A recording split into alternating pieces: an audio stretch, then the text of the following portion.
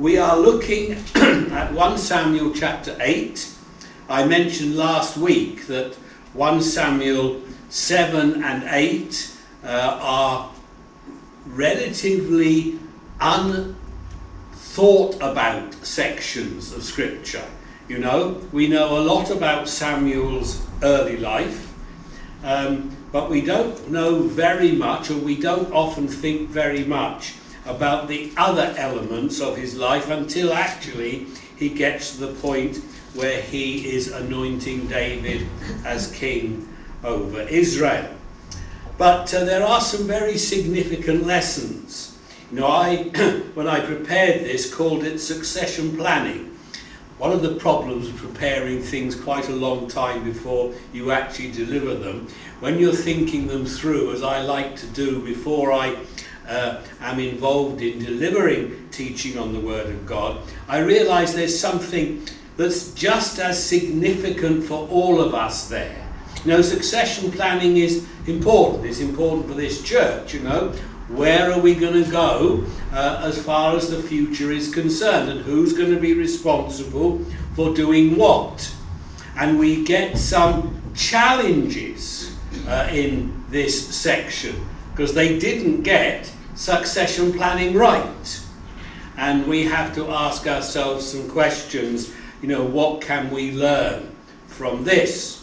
But actually, when you go back to think about what is in this section, it's not only succession planning, but it's also how we, as the people of God, make decisions. How we make decisions in a church context, but there are significant lessons for us about how we make decisions as individuals. I remember when I was a young head teacher, one of the things that they were very keen that we did was actually to ask ourselves what were the decision-making processes that we were going to get ourselves involved in when leading a school. And we had to do something called force field analysis. And actually, it's quite similar here. They saw a need, and then they looked for ways of dealing with the need. But in looking for their way to deal with the need, they let other things get in the way. And it's true for all of us that in our lives we can let things get in the way of our decision-making process, and we don't consider the implications of the things that get in the way. So let's read this passage together. 1 Samuel 8. When Samuel grew old, I already forgot to click. There we are. When Samuel grew old, he appointed his sons as Israel's leaders. The name of his firstborn was Joel, and the name of his second was Abijah, and they served at Beersheba. But his sons did not follow his ways. They turned aside after dishonest gain and accepted bribes and perverted justice. So all the elders of Israel gathered together and came to Samuel at Ramah. They said to him, "You are old, your sons do not follow your ways. Now appoint a king to lead us, such as all the other nations have."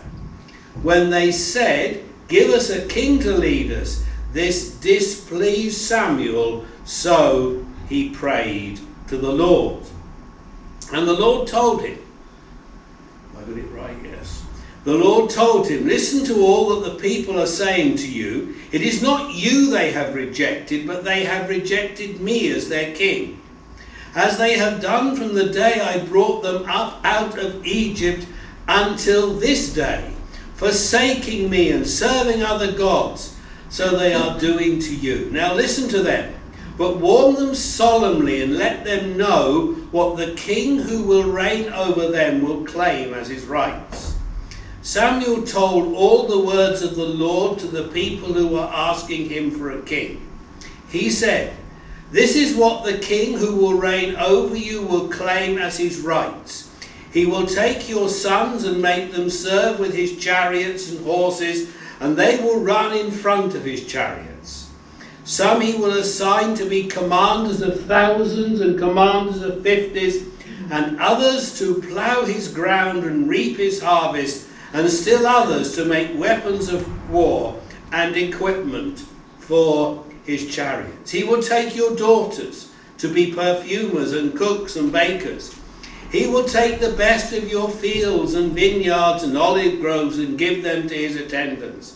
He will take 1/10 of your grain and of your vintage and give it to his officials and attendants. Your male and female servants and the best of your cattle and donkeys he will take for his own use.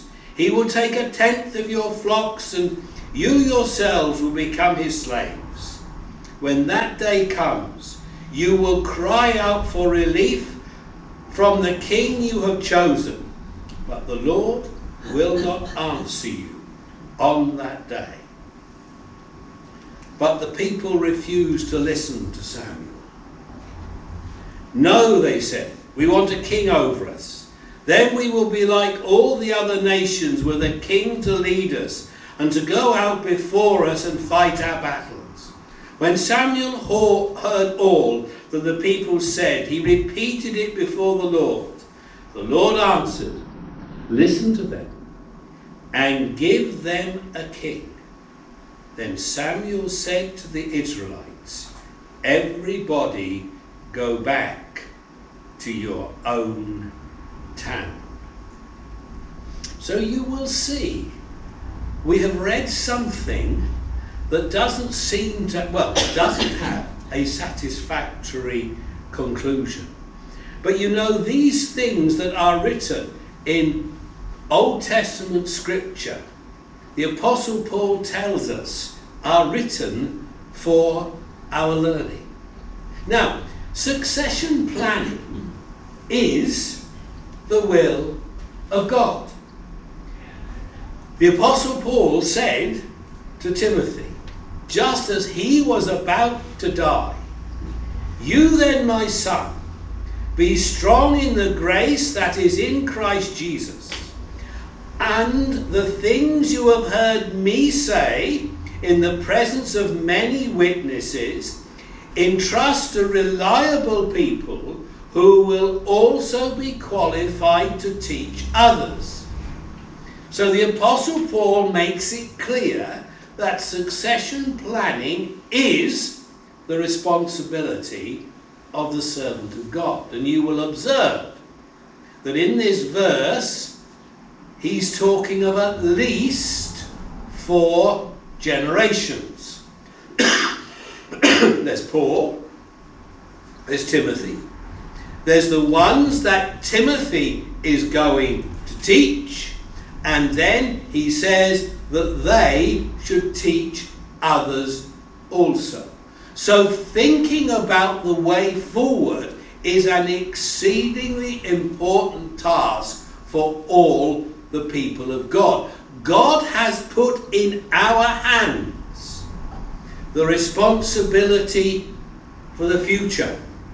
And there is, of course, a danger that if we don't take that responsibility seriously, then God will step in and do what he says to the church at Ephesus: remove the candlestick. God expects you and me to take our responsibilities seriously, and he expects you and I to understand the significance of the decisions that we are due to make. So, let's observe what is here. Now, this is a challenge, isn't it? Here's Samuel, this amazing servant of God, and he was an amazing servant. You know, he defeated the Philistines without an army. So that tells us what an amazing servant of God he actually was. But in the passage before us today, we understand that his decision-making process was not God's model. Because what he does, we read here, is he appoints his sons to be the leaders. Where did he learn that model from? Well, it was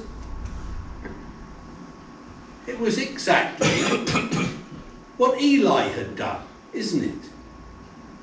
So even though he was a totally different servant of God to Eli, he does exactly what Eli did.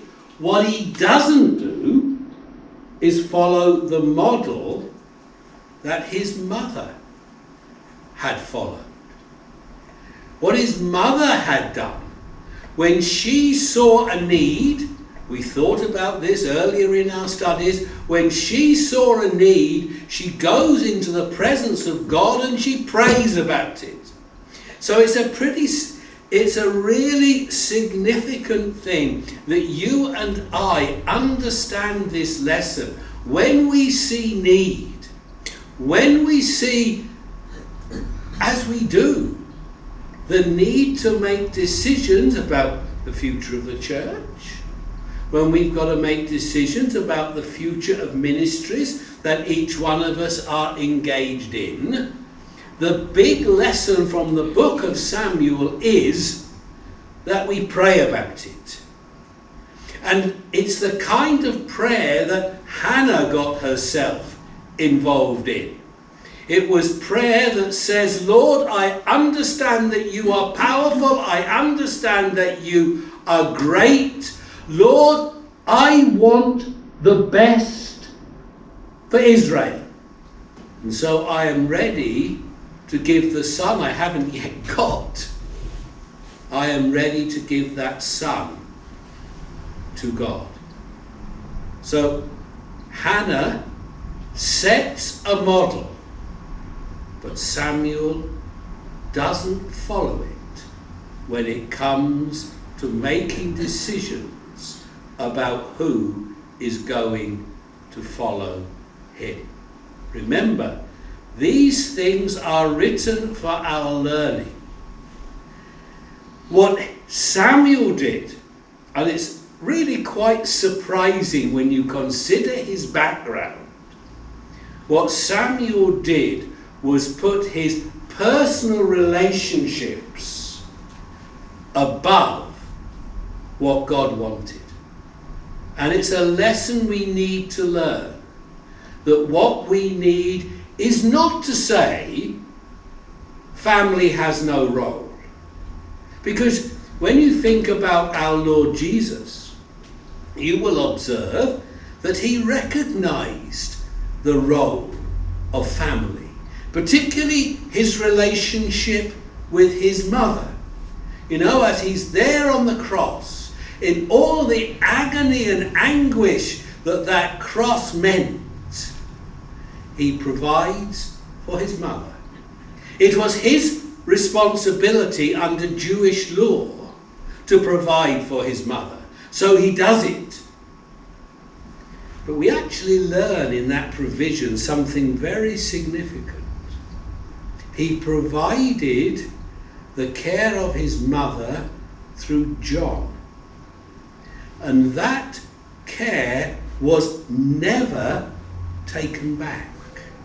Even though his brothers became believers following his death and resurrection, we never read that the responsibility given to John was removed. And in fact, history bears out that John cared for the mother of the Lord Jesus well to the end of her life. So, here we have a situation. Samuel's model was not God's model. So, we think now, what were the elders of Israel's model? What did that look like? Well, we are told that the elders of Israel's role was they saw the need, they saw that Samuel was old, they saw, sorry about that, they saw that the sons did not match up to the role, so they have another solution. And their solution is appoint for us a king such as all the nations have. So what they are doing is they are looking for the world's model. They're looking for the world's model. We have to ask ourselves the question, when we are looking to make decisions, what is the model that we follow? When we see a problem, and they saw a problem, that was right, the problem that they saw. But when it came to looking for the solution, they looked into the world around them and they said, that's the solution that we want. And it's a very significant thing for you and I to understand. So what happens? We've got two possible solutions. The sons of the sons of Samuel, or a king to be put over the people. So, what is Samuel's response? Well, we read that he prayed to the Lord. Now, that's interesting. Probably should have done that before, shouldn't he? Prayed to the Lord. That's what his mum had done. Prayed to the Lord. But what we observe happening after this prayer to the Lord is a real challenge to us. You see, this is where he should have begun. But actually, we learn the lesson for us all. Communication with God in everything that we seek to do is vital. And I emphasize again on my notes there, Hannah's example. When we want to know what we should be doing, we have to follow the pattern of coming into the presence of God and asking God just exactly what he wants for us. You see, the truth is, it should not be that when we are unhappy about the outcomes that there are, that's the point we actually start praying about it. Our responsibility is to pray at the beginning. And you see, what we're going to observe is how this prayer is answered. You know, the first thing that Samuel had to understand was that there are times when we pray, when we get an unexpected answer. Notice what is said here. Listen to all that the people are saying to you. It's not you they have rejected, but they have rejected me. As they have done from the day I brought them out of Egypt until this day, forsaking me and serving other gods, so they are doing to you. God is saying to Samuel, Samuel, what you are going through is exactly what I've been going through. And you know, when God spoke to Job, God said this to him: can you fathom the mysteries of God? Can you probe the limits of the Almighty? They are higher than the heavens above. What can you do? They are deeper than the depths below. What can you do? And so we don't get, do we, what we would have imagined that God is going to say to Samuel.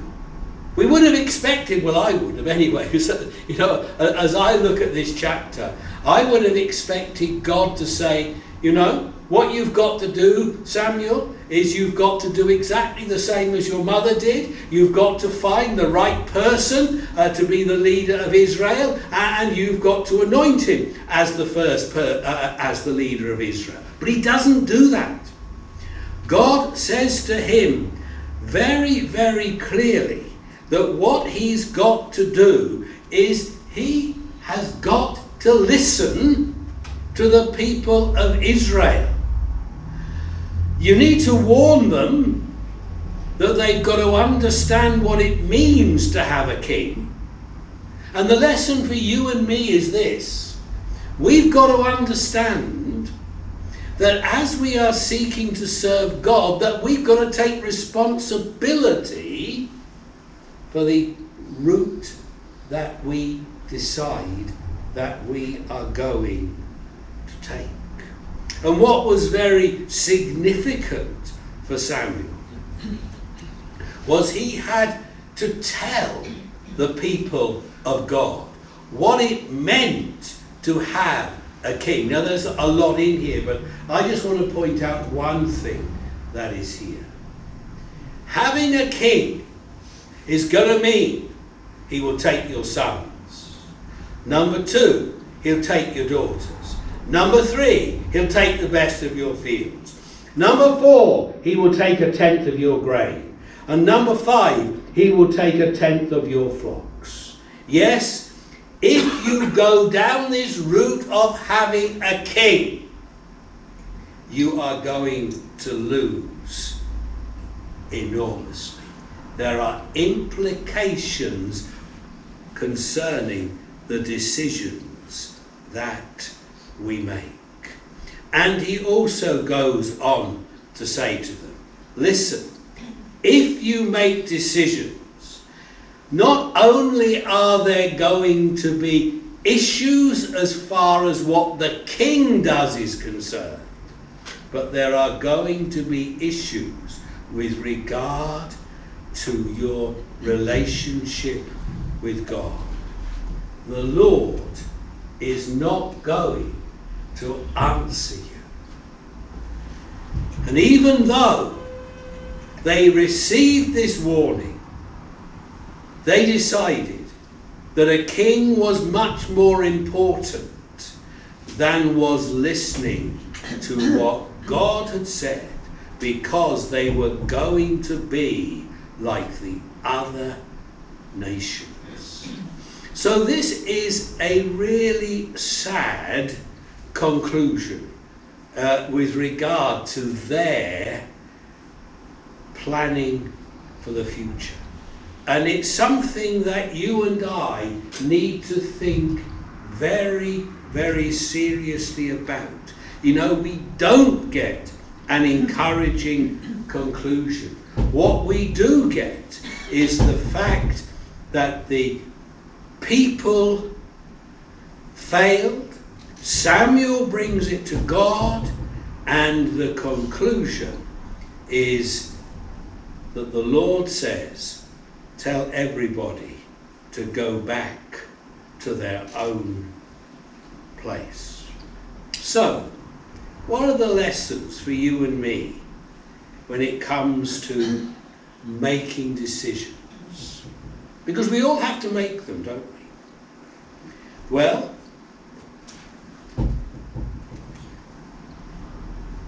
first of all, areas of difficulty have to be recognised. And we have to recognise that succession planning is one of the greatest areas of difficulty in Scripture.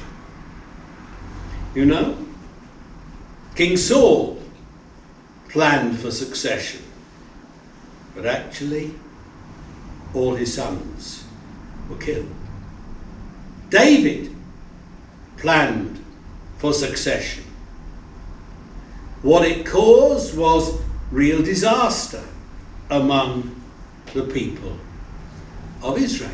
Oh yes, eventually Solomon was on the throne, but clearly Solomon was not the man that his father was.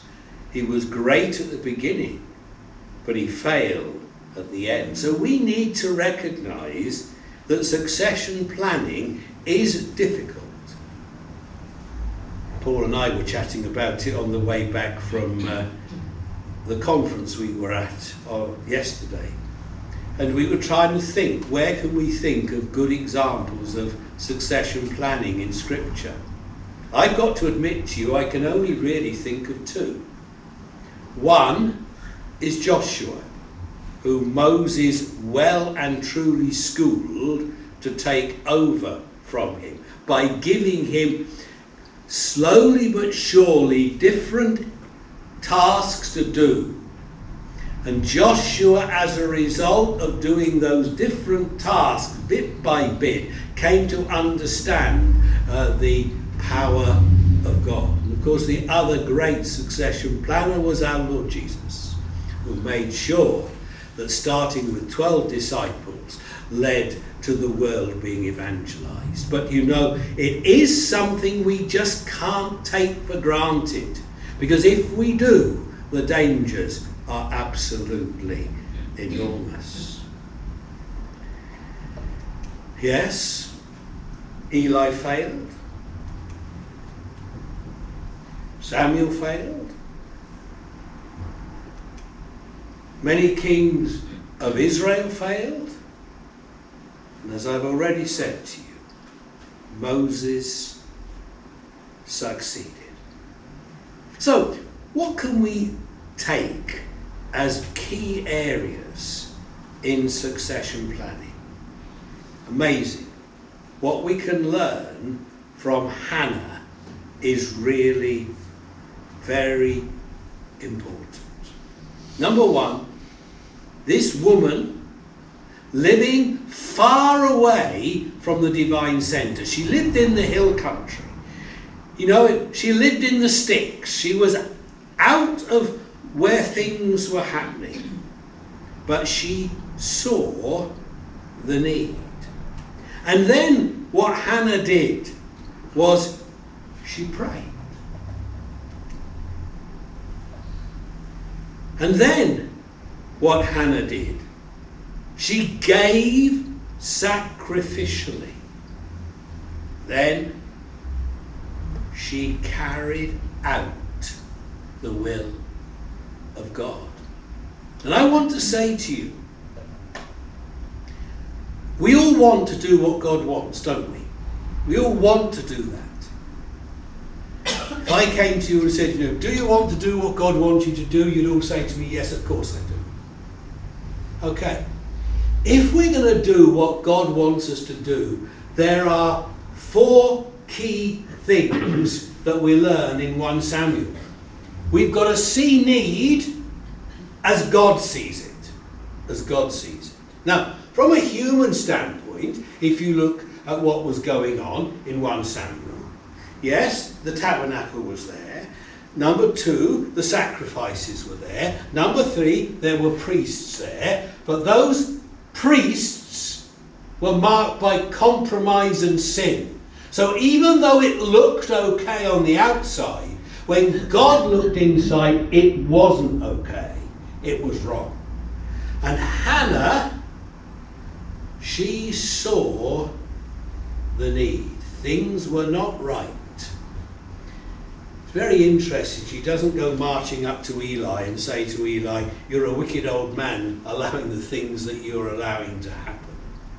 In fact, what she says in chapter 1 when dealing with Eli is quite astonishing. Even though he misunderstood her, there's no disrespect in the way she deals with the problem at all. She's totally respectful. What does Hannah do when she sees a need? She prays. Now what does that tell us? It tells us she believed in prayer, doesn't it? You know, sometimes we say, oh, I'll pray about it, don't we? The question is, do we believe that God is listening to the prayers that we are praying? Hannah did. And when she got an answer to her prayer in chapter 1, she accepted it without question. She wasn't pregnant when she accepted it, but she believed that when God spoke to her, actually through Eli, she could trust him. So, she sees the need. It's marked by prayer. Then she promises God, give me a son, and I'll give him back to you. That's amazing sacrificial giving, sacrificial living, isn't it? To say to God, what you want from me, I am going to give to you. Finally, when God reveals to her what her planning is going to involve, she carried it out. So with succession planning in the church, we need to pray. We need to be sacrificial in our giving, whether it's time, whether it's talent, whatever. If it's not sacrificial, God's not interested. Sacrifice is a characteristic of the Christian life. God wants sacrifice. And when we promise to do it, he expects us to carry that through. That's the challenging lesson of 1 Samuel chapter 8. Israel got itself in a mess because it didn't follow these principles. And it was going to take a long, long time, over 40 years, for the man after God's own heart to be leading the people of God. So the challenge is, we need to make right decisions, don't we? We need to live effectively for God. Let's pray, shall we?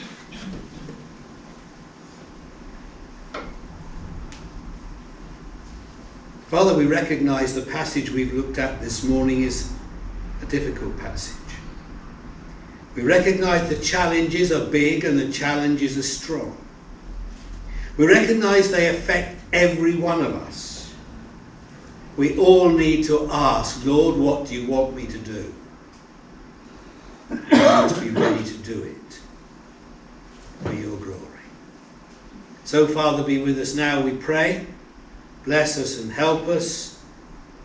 We pray as we move into this holiday period that we will know your help and guidance. So, Lord, we commit ourselves to you in the name of the Lord Jesus. Amen.